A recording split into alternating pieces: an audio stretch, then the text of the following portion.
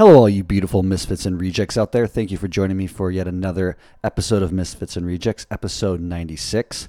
As many of you know, I am heading back out on the road, heading towards Thailand via South Carolina and Europe, spending a few days along the way, just enjoying myself with people I love and doing a cool adventure with my father. We're riding our bikes from Prague, Czech Republic to Dresden, Germany. So my dad's almost 80 years old, and we're getting bikes, and him and I are going to go out there and just cut it up, have fun, and have a little adventure together, which I'm really excited about.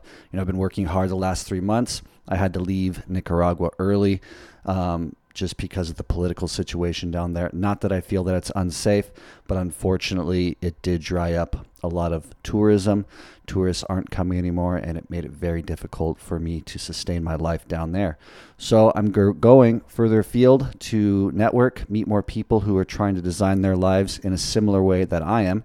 So I'm heading to Thailand, the Mecca of digital nomadry, if you will, where people sit and work on their computers, make money in a beautiful place. And I hope to soak up some of their energy, some of their insights that will help me continue to design and shape my life in the way that I want, which is, to be location independent from work and just keep traveling, living, coming home when I want to, and having the cash flow to do it all through my online ventures.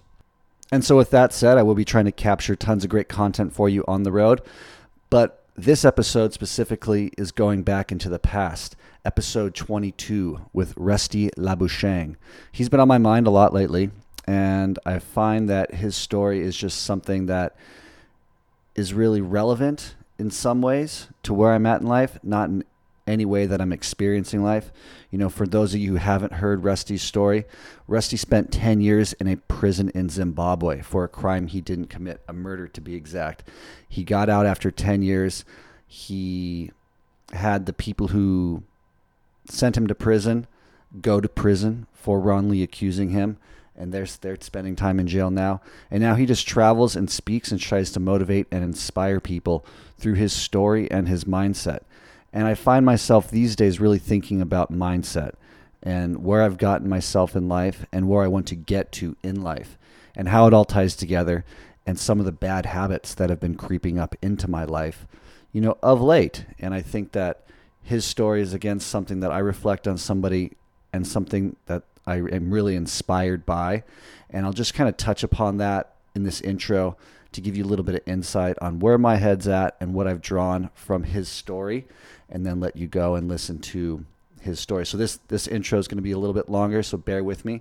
But I think that it's really important to just kind of bring out my side of the story in that, the last 3 months I've had to come back to California.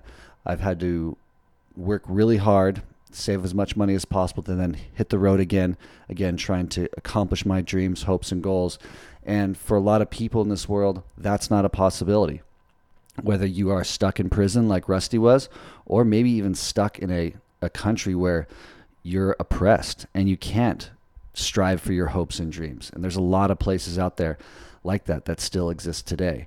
And so it is really humbling and gives, I think, people and myself a lot of perspective when you do get to hear these stories. And I sit there sometimes very frustrated at myself for not being as grateful as I feel like I should be. And that gratitude that might be lacking some days when I'm like, oh, this sucks. This is so boring. Like, oh, I really wish I was back in Nicaragua with my friends and surfing and doing what I really want to do. Or, oh, I'm just pissing, moaning, and whining. And it's just so useless at the end of the day when this is really what I needed to do. I needed to come back. I needed to grind.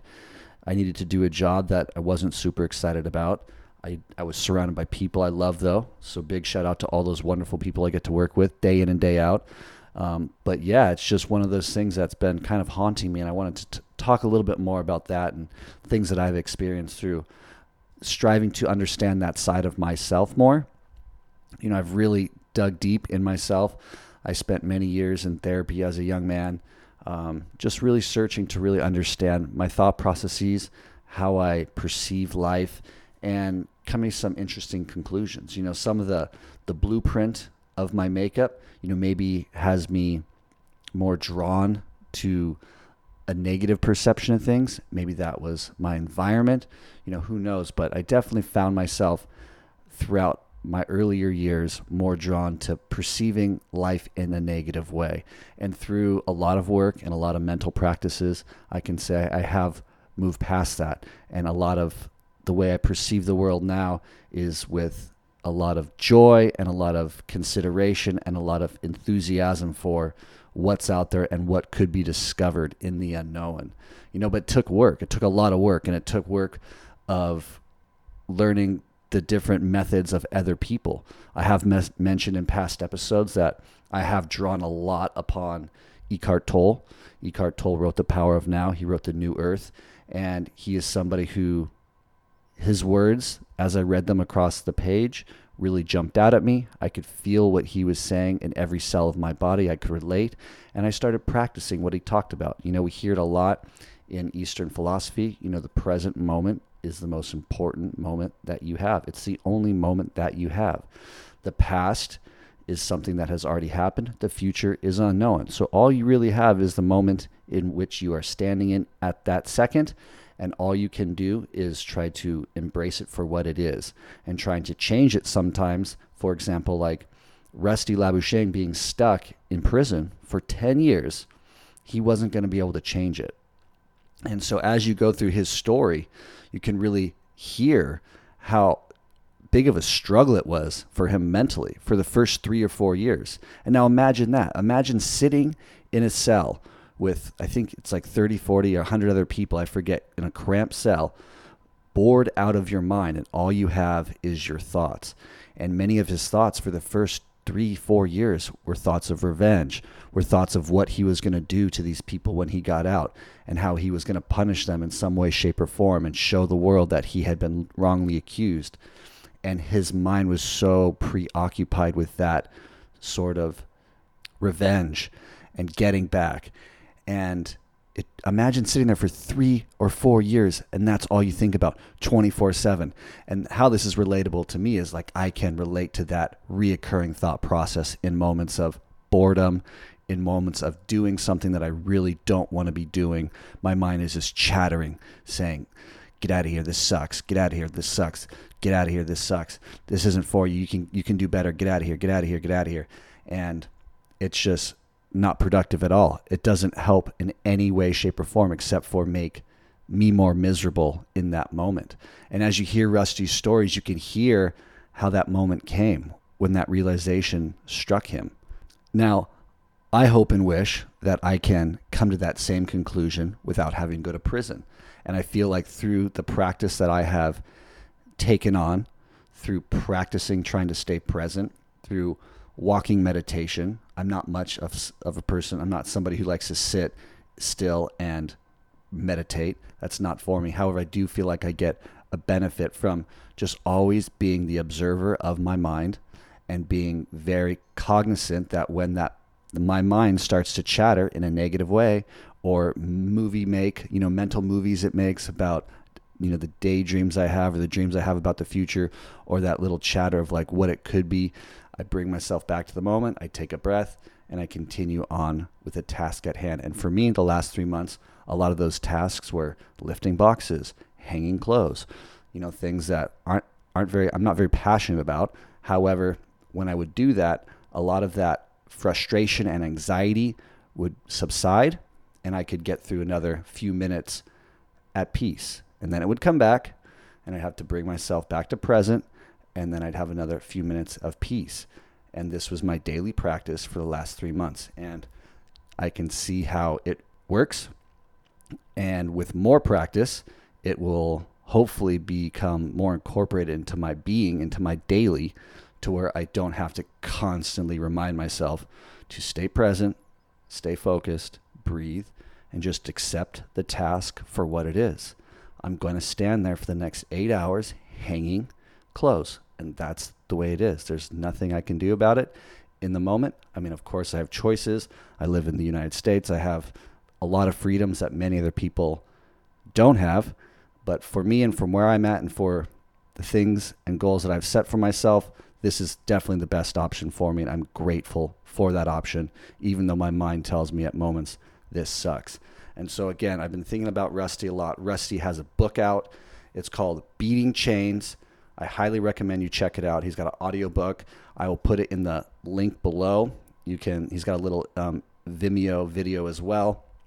He goes around the world. He speaks with this group called the Unique Speakers Bureau, telling his story, trying to really give people perspective on what he experienced and how he found essentially freedom from himself, freedom from that chatter, from that complaining, that bitching, that moaning, like, oh, poor me, I've been in prison now 5 years for a crime I didn't commit, which he did suffer from for the first 3 to 4 years.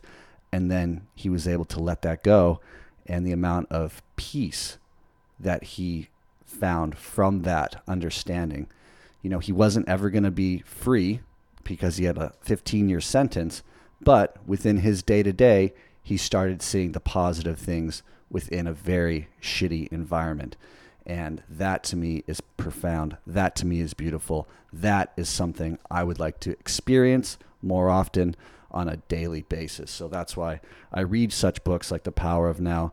I'm reading Byron Katie's The Work, and really just trying to hone in on some different techniques, some different practices that I can relate to, that I can implement in my daily routine, my daily life, that will continue to just help me get to that mentally more peaceful place that I've experienced before. I experience it when I'm surfing. I experience it in other daily activities that I do. And so I do know what it feels like, and I'd really like to get there in a more consistent way. And I really hope Rusty's story inspires you as well to, again, take a look at your life situation. Some of you are sitting in a situation that you don't really have a choice right now to get out of. You might be listening to this in prison. I don't know. Or you just might be in a situation that right now you're not going to get out of. You can't walk away from, whatever it may be. And so it might not be something you ever fall in love with or you even like, but you can get through these days, these moments, these seconds, these fractions of a second with less anxiety, less frustration, less mental suffering by practicing what Rusty talks about, practicing being present, practicing being the observer of your thoughts, and acknowledging that a lot of what you think isn't reality, isn't your reality in the moment. And so with that said, please sit back, relax, and enjoy Rusty Labushang's story about being stuck in a Zimbabwe prison for 10 years. Welcome to Misfits and Rejects, a podcast about the lifestyle design of expatriates, travelers, entrepreneurs, and adventurers. I'm your host, Chapin Kruder. Enjoy. I didn't fit in America. With cocaine, there's just always too many guns and too many bad attitudes. Like, quit the limiting stories. Really try to overcome that fear. And right there, for any of your listeners, a lot of what I was to do in the rest of my life was formulated by the fact I just went and did it, goddamn. Welcome to another episode of Misfits and Rejects. Today I have the honor and pleasure of speaking to a gentleman in Zimbabwe, Rusty Labushang, a gentleman who was recommended to me by one of my fans and followers, who I'm honored and so thankful that she reached out to help me find this gentleman, who, with a little bit of research, I found out has one of the most profound, incredible stories that up until this point I've heard, and actually haven't heard yet. That's why we have him on the show. So with that said, I'd like to welcome Rusty to the show. Welcome, Rusty. Thanks, Chapin. Oh man, I'm so happy to have you. Like I said, just a little bit of research instantly turned me on, not just because of the experiences that you've had, but because of your outlook on life. And I'd kind of like to get the whole picture of you, your life, and then where you're at today. So maybe you can just take us back to a little bit of your upbringing and where you were before this incident happened. And we're going to tell the audience in a second what this incident was, but I'd like to kind of hold them in suspense for a second. Okay. Chapin, I'm fourth generation Zimbabwean. I'm from a cattle ranching background, and I still live in Bulawayo, Zimbabwe today, and grew up humbly. Lost my dad when I was 12. So we battled all the way through. I have two sisters and a brother. My mom struggled to put us through school and everything. And then I got into the safari industry when I left school and became very successful. I had 5 fully operating safari camps, fishing resort on Lake Kariba. I was flying my own aircraft. Before I became successful, just after school, I played rugby for Zimbabwe, for the national side, which was quite an achievement. And in 2000, during the land invasion turmoil in Zimbabwe, I had a dispute at my fishing resort on Lake Kariba with some fishing cooperative that were poaching in the area, fish poaching.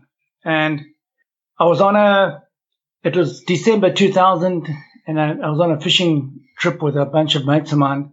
And later one afternoon, one of my mates and I decided to go fishing for tiger fish in the lake and left the other guys bream fishing in the river, just one of the estuaries that flow into the lake.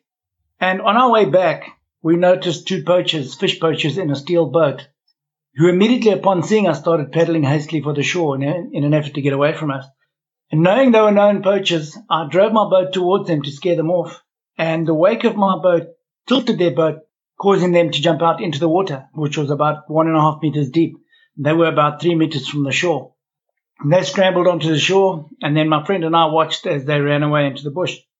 The following day, the police arrived, and we were accused of drowning one of the poachers. And to cut a long story short, I was framed by the police, the courts, and the judge, and the poacher in an ugly conspiracy, and convicted of drowning that poacher. And unbelievably, my co-accused only got a $10 fine and was set free because I was driving the boat. And that put me into, at that time, the country was really battling because I got convicted in April 2003, the 3rd of April 2003. The country was battling. There was no money for the prisons. So my first day in prison, I want you to try and picture it. We were 78 people in a cell 13 meters by 3 meters. Each person had 33 centimeters of space. That's like about 14 inches marked out on the walls in chalk. And we were all packed like sardines and all faced the same direction. When you turned over, you all turned over together. And as cushioning against the cold concrete floor, you'd fold 2 of your paper-thin, worn-out, lice-ridden blankets several times to fit your space, then covered yourself with a third one. Your clothes were wrapped around your toothbrush and toothpaste, or they'd get stolen, and that was your pillow. And from sleeping on those freezing hard floors, my hips had bruised black rings for years, and shoulders still give trouble today. But what I wanted to say to you as well, Chapin, is that in all the prisons in Zimbabwe, there's no furniture whatsoever. There's no beds, tables, chairs, cupboards, nothing. It's just rows of filthy folded blankets and worn out water bottles everywhere and on bare concrete floors. The other thing, one of the hardest things to deal with were the lice that never went away, ever. They would crawl and bite day and night, leaving itchy, weeping blisters. And because they never stopped, they were draining, both mentally and physically, and there's nothing you can do about it. And then we only were ever allowed one set of clothing at any one time. After 6 months, you got a change of clothing, sometimes. Other times after 9 months, leaving you walking around in tatters. I just want you to think about, okay, let me go on to, there were no basins or taps in the cells and only one set of clothing. So you had to wash our clothes in the cell toilets at night wearing a blanket, then hang them on the walls with smuggled book staples to dry by the next morning. Now, just think about having to wear the clothes you're wearing now for 6 months without a change. Then, in order to retain your dignity, having to wash them in a well-used toilet. Even if it was your sparkling clean toilet at home, then having to wear them the very next day. The humiliation was beyond comprehension. And then, in 2005, during the Zim dollar crash, Harare City ran out of water. And for 3 years, while in Chikurubi Maximum Security Prison, each prisoner was allocated only 1 plastic cup of water a day. 1 cup of dirty orange city runoff water from a nearby dam. That was to drink, clean your teeth, wash your face, bath, everything for 3 years. And then some of the other difficult parts in there were, well, let me just get to what it's like when you get imprisoned and you're innocent. The first thing that goes through your mind is, why me? What have I ever done to deserve this? And then it gets to, maybe I'm being protected in here. You know, there's a whole lot of things going through your head. And then I started believing that I've been put here for a reason. Because for the first, there's no other way to get through it, Chapin. It's the only way mentally to get through something like that. And the biggest lesson I learned in prison was true forgiveness.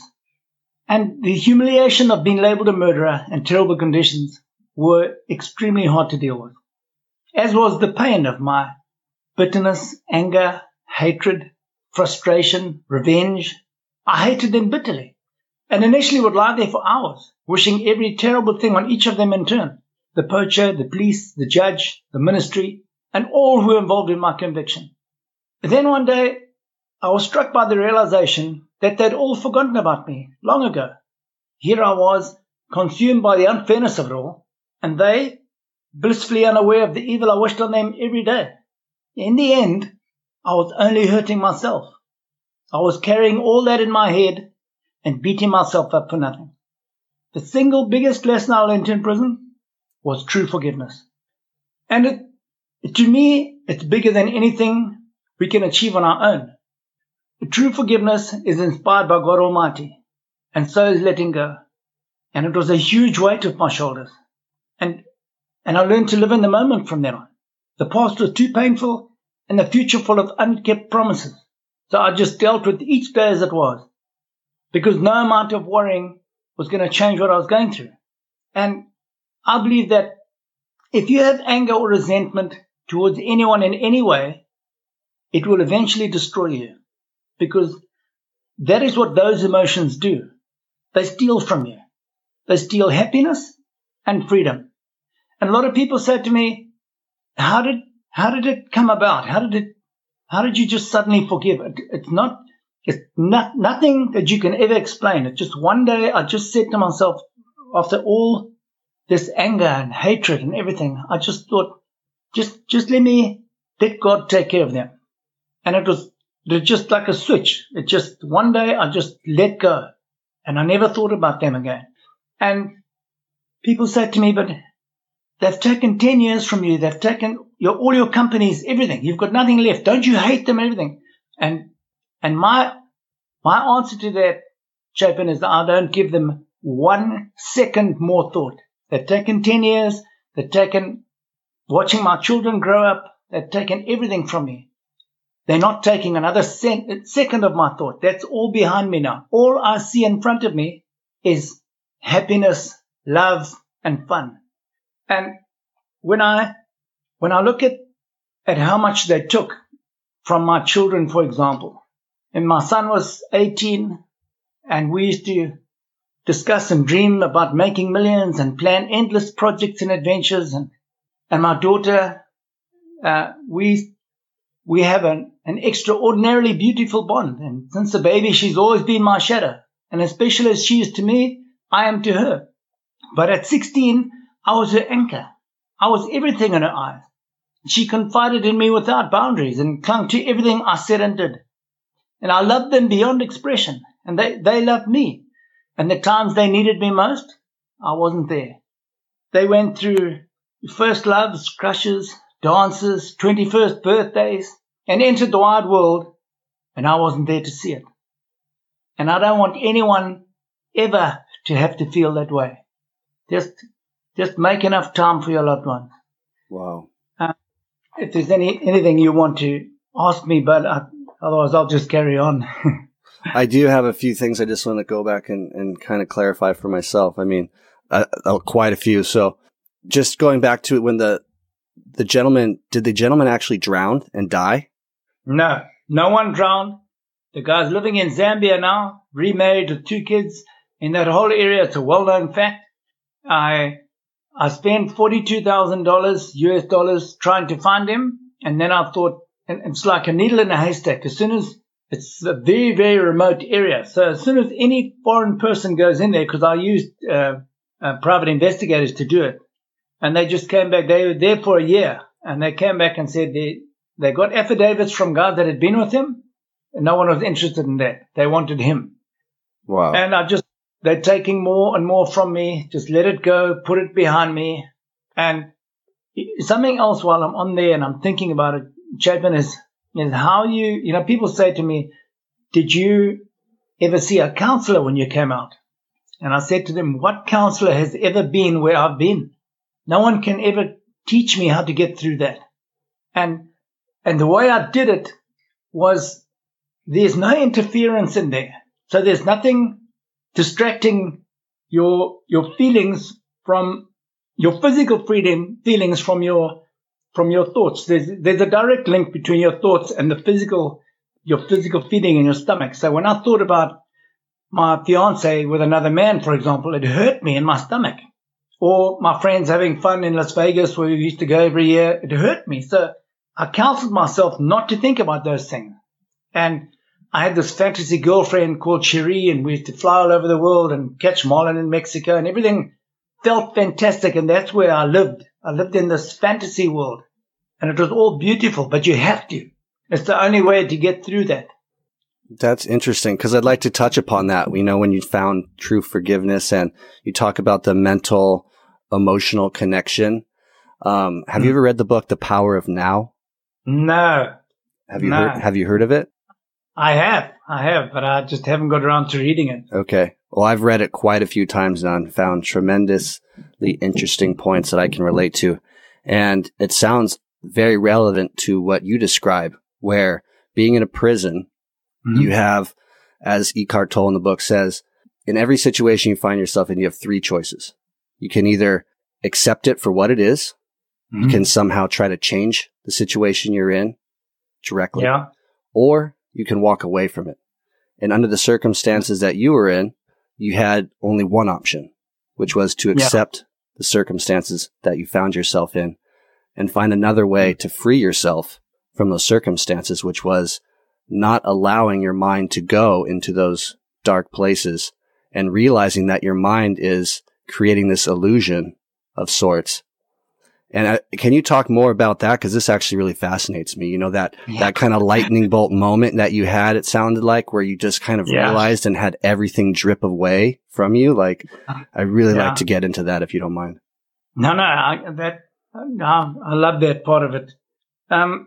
You want me to try and explain what triggered me to that decision?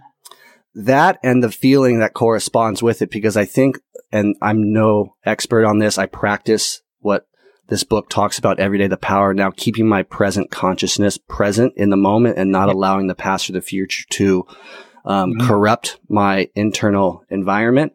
But I feel like it's more of a feeling than a thought. It's more of an overall feeling that people need to understand rather than trying to think their way out of a situation. And I think you have a great story in that you realize you couldn't necessarily just think your way out of it. You had to accept it. This is where you were going to be for the next 10 years of your life. And you found somehow peace and salvation in that. Is that correct? Yeah, you get into like a survival mode because you have no control of anything in there. They control what you read, write, eat, drink, say, hear, everything is controlled. So you have no control. You have to accept what is there. And when I say you go into survival mode, you know, we've survived some amazing things. Some guys have been on shipwrecks for 48 days and bobbed in the ocean for 3 days. So the human being can withstand a lot as long as you've got a place to lie down and air to breathe and something to drink. And when you're in there, you get to that situation where you as long as you're breathing and you're okay, then I mean everything else doesn't even matter. Doesn't come into your mind at all. It's getting through every day. And I carry that with me now. You know, I don't let things get me down. And it's sort of like I don't lower myself to be affected by the things that don't really matter. And I think that's the easiest way of putting that. I see. So maybe when, you wake up and something doesn't go your way throughout the day, you don't even allow your mind and emotions to identify with that thing that came unexpectedly and allow yourself to become affected by it. Is that correct? Absolutely. If there's ups and downs in life, and if one day is not so good, well, that's one of the bad days. It's not a big thing. Mm-hmm. If every day was wonderful, it wouldn't be fun anymore. And I always believed that, and it helped me get through as well. Get through that. The Chapman his life is full of balance. So if there was too much rain, everything would flood, and if there was no rain, everything would dry up and shrivel away. So I also believed that if I had to go through all of that horror, then there's got to be great things coming out the other side. And you have to believe that. So that balance that you're talking about is an important part of getting through all that.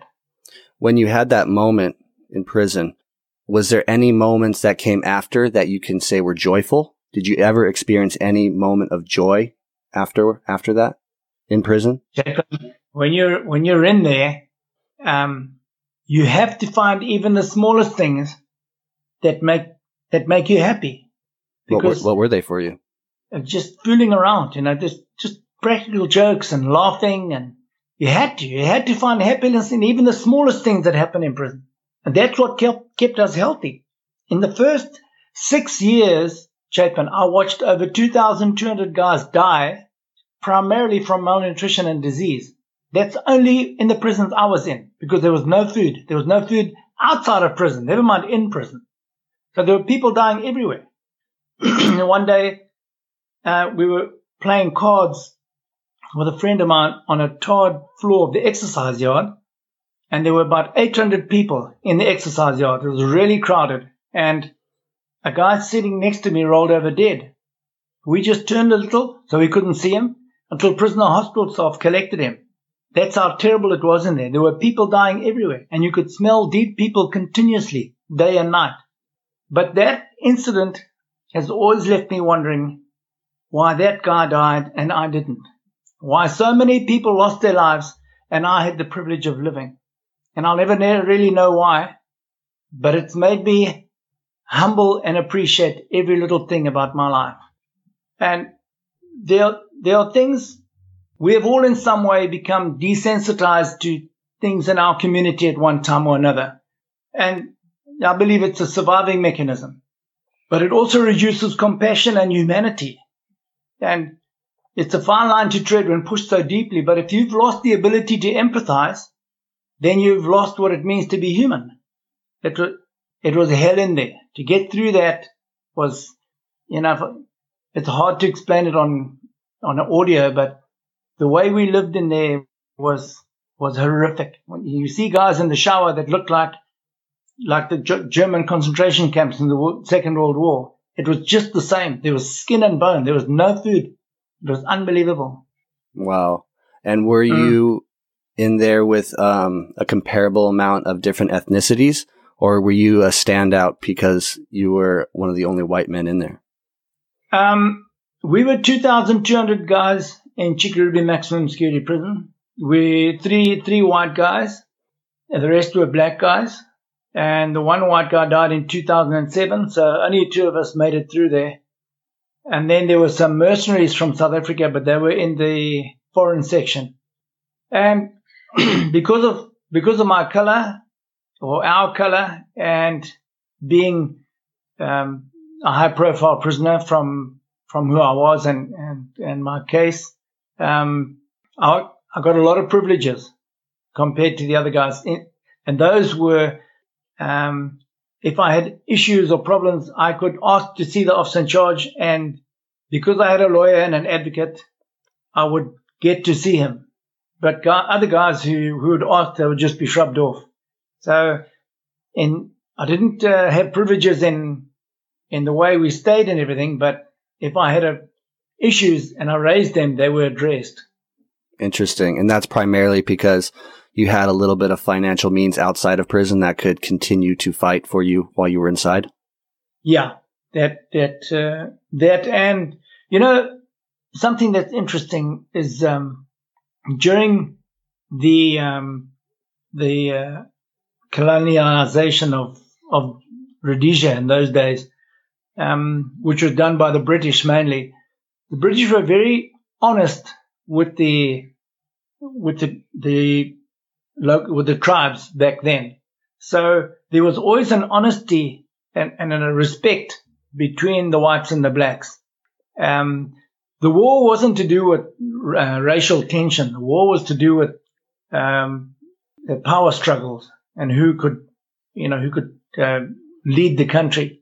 But that respect for each other, I went in there. I still got treated like I was like an owner of a company, and so that respect remained there all the time. And for that, we're very, very lucky in Zimbabwe. We have peace-loving people, and I think that's what separates us from many, many other countries in Africa. Interesting. What kind of sicknesses did you endure throughout your 10 years in prison? I mean, did you come very close to death ever due to the dysentery that you got or anything like that? I got poisoned in 2011. Apart from that, I'll get to that now. I just suffered a lot of allergy problems, and they weren't really addressed well in prison. So I regularly got chest infections and stuff, but the TB was rife in prison. There were thousands of guys that got TB in the time I was in prison. And then, of course, HIV was quite rife as well. So a lot of guys died from that, especially when times were tough and there was no food, etc. Mm-hmm. But apart from that, I didn't have any normal, just flu and stuff like that everyone gets. But I just made, when you have, you realize in there that the most important things in life can't be bought. And that's your health, your loved ones, and your friends. When you go to prison, you walk in stark naked. They strip you naked, and you walk into that prison with no clothes on. They give you clothes inside there. And when I say walk in, you walk in the main gates, straight in amongst 1,000 people, and you put clothes on in front of them. Then, getting back to that being poisoned, I became very close to like some of the officer in charges and stuff, the higher up, and the guards are very, very good to me. And there was in 2010, so I went in 2003. In 2010, when I was in a medium security prison, we had a huge cholera outbreak there.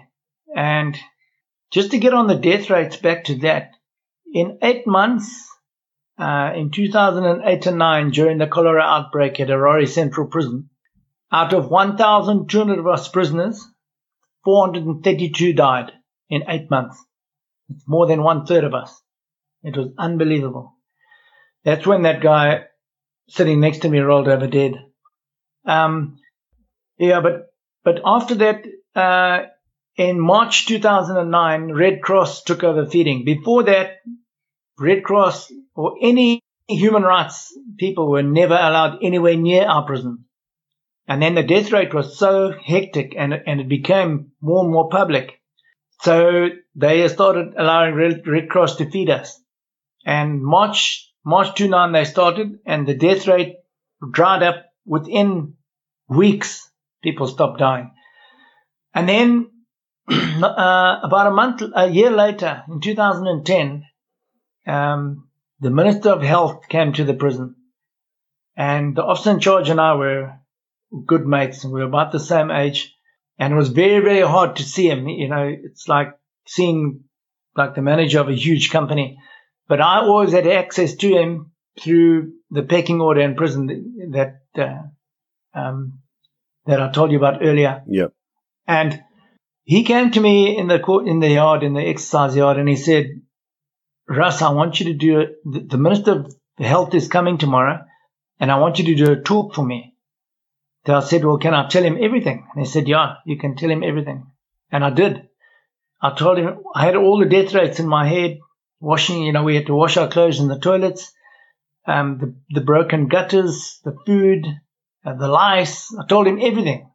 And afterwards, he thanked me very much, and he asked me for my piece of paper that I was reading from. And then about 10 days later, about 12 senators came to the prison. And the officer in charge briefed me before, and I gave them a talk as well. And they were not very impressed with me and asked me for my paper as well. And not long after that, I was transferred to a farm prison. So I was 8 years in a closed prison, which is high security. One was medium security, and then 5.5 years was in maximum security. But the farm prison that I went to is run on trust completely. So there's no fences or bars or anything. It's all on trust. And it was like heaven. We had our own beds. It's the only prison in Zimbabwe that has beds, but it's not really a prison. It's just a farm that's run by prisoners. Mm. And about 2 months after I was there, I had guys that I looked after. So we used to eat together and do things together. And they were cooking because at that prison we were allowed to receive food from our families, and we had a fridge there. So we kept the food in the fridge, and they would cook for me. And one evening I was lying there and suddenly I felt my hands going all tingly and juices running into my mouth. It was about 5 minutes after I'd eaten, and I knew immediately that I'd been poisoned. To get a long story short, I ended up in intensive care for 7 weeks in Harare. And it's the closest I've ever been to dying. I was finished. And they never found out what it was. They tested me for typhoid, for botulism, everything, HIV. It went on and on. I had 14 vials of blood, stool and urine samples, everything. And the only thing they came up with was that my e-hemoglobin count, which is like your antibodies fighting any foreign matter that comes into your body. Mm-hmm. It's like the army in you. Your normal count is supposed to be 0 to 100, and mine was 5,000. So they said if you weren't in the condition you're in, you would never. And I never gained my physical condition again to where I was then. And, I'm a fitness freak, so I train all the time, but I've never got back to that level. And since then, I've been asthmatic as well. So it did hammer me quite hard. So do you think there's any correlation then between the senators who were not very happy with you and you getting poisoned? It's the only thing I can put it to. There's no other reason why anything would happen like that to me. And the reasoning being that they didn't want you to get out and tell your story kind of thing? That's exactly, that's the only conclusion I can put to it. There's nothing else. Interesting. Yeah. That's wild. It was quite terrifying, yeah. Go ahead. Yeah, I was just saying that me telling my story is also quite a risk for me. But there were a lot of very high politicians and senior guys in government that were very anti me being incarcerated. And they tried to help me get out as well. And it caused a lot of trouble for a lot of people. Is there a lot of violence in those prisons? Yeah, there's a lot of fighting. We don't have that many stabbings, and the guards have got a lot more control than they do in America. So you do have rapes in there. You have a lot, fighting and stabbings now and again, but it's pretty much controlled. The guys are not, they are unruly bunch. Some of the guys very unruly, but generally they're controllable. Interesting. So then, what year did you get out? In 2013, April the 3rd, 2013. What was the first thing you did when you got out? Really want me to tell you? Yeah, tell me, please. No, I had a barbecue with a whole bunch of mates, about 100 guys, and it was just fantastic at my house. It was beautiful. Oh, that's wonderful. So throughout your being incarcerated, your family was able to maintain your businesses for you? No, my business went broke in 2010. So I still have my properties, but I was left a lot of debt, and all the companies went broke. So this is my income now. And you are a professional speaker now, traveling the world or just throughout Zimbabwe?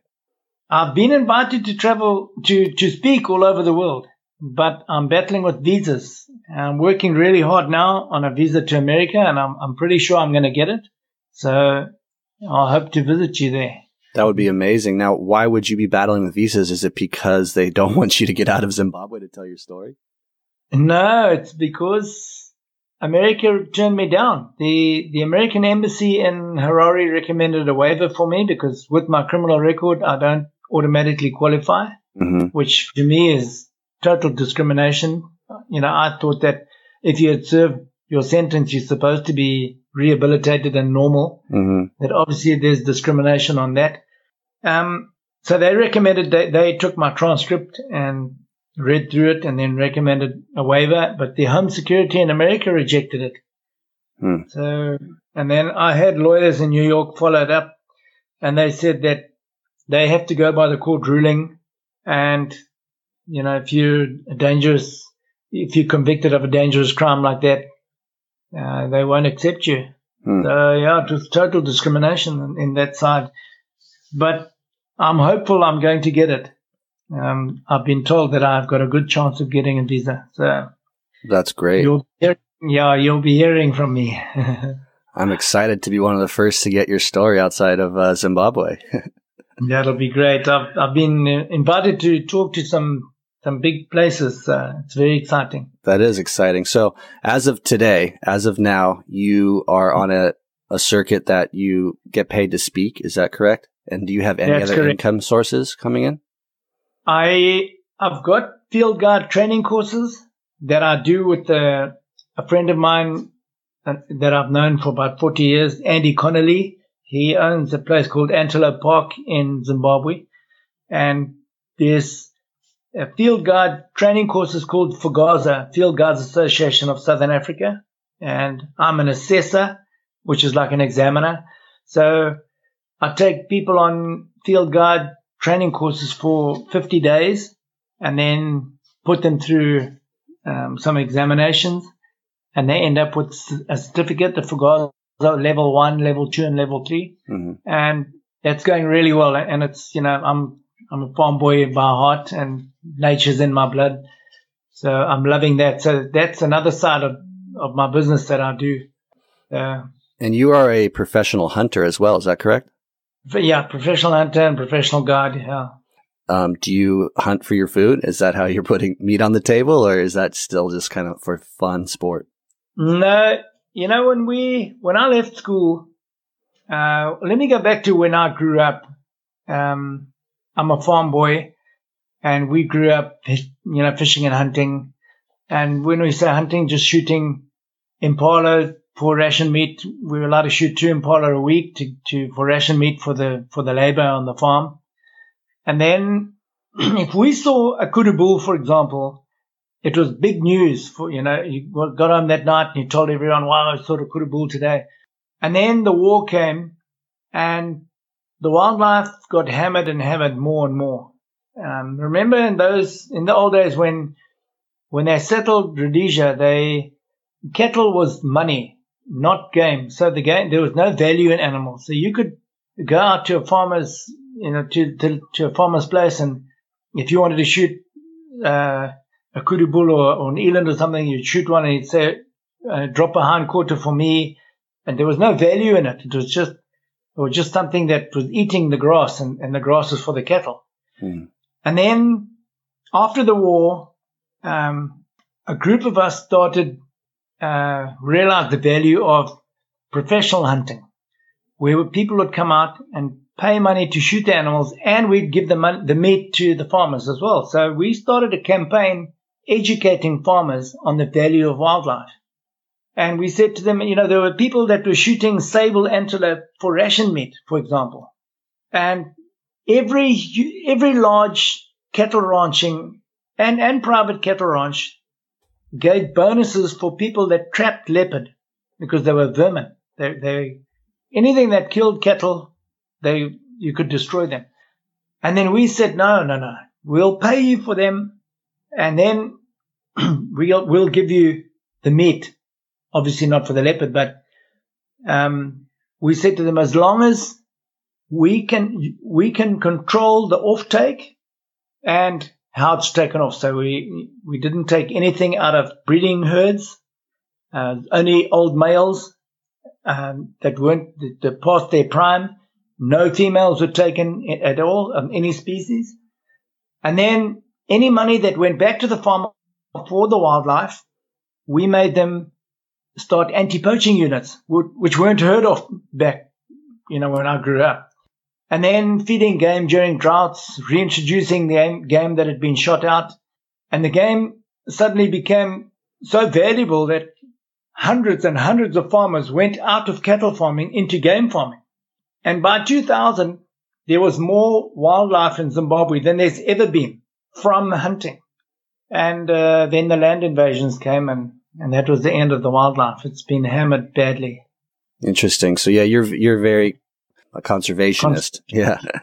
And my whole life. I see. That's interesting. Yeah. And so how come you haven't just jumped back in that game then, as far as having like people come in and utilize your land for hunting? Well, I don't have any land left for the hunting side, and also I'm over it. It's not the same. It's not. And one of the things that destroyed it a lot, Chapin, you won't really understand it, but is, in the old days, when you're sitting around a campfire, it was the humor of being there out in the wild, in the bush, and the camaraderie that came with all the stories around the fire and everything. And you go there now, and everyone is sitting on their cell phones, and there's Wi-Fi, and they're sending pictures to here and there, and it's all about technology now. It's not about the old raw feeling we used to get. And it's all been lost. It's so sad. And I just don't want to be part of that anymore. Then, I've been in it for 30 years, since 1980. So I'm over it. I've done it. I had all the wonderful times when everything was great, and I built it all up fantastic. And now it's been destroyed, and it just hurts too much. And also I've been in isolation for so long.